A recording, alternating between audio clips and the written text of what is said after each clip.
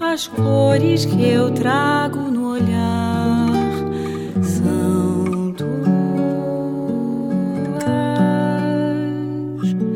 Sempre que eu sentir amor, ou se o amor custar chegar, música, não deixe, não, não deixe de me acompanhar.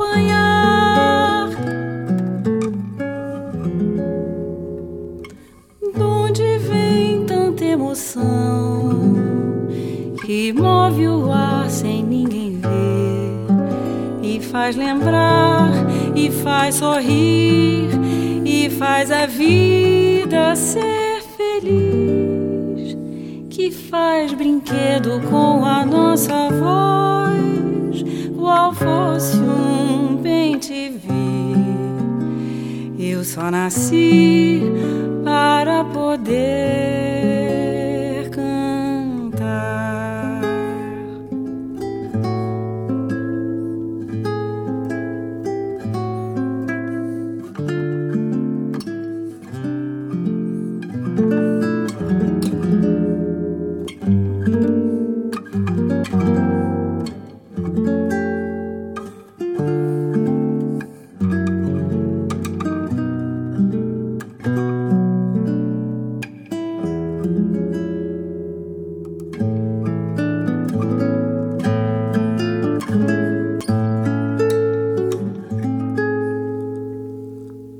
Se em alguma ocasião o desgosto me ferir, entenda a minha falta de postura.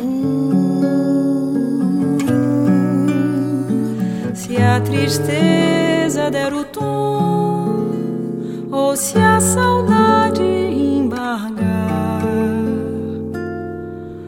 música, não deixe, não, não deixe de me acompanhar.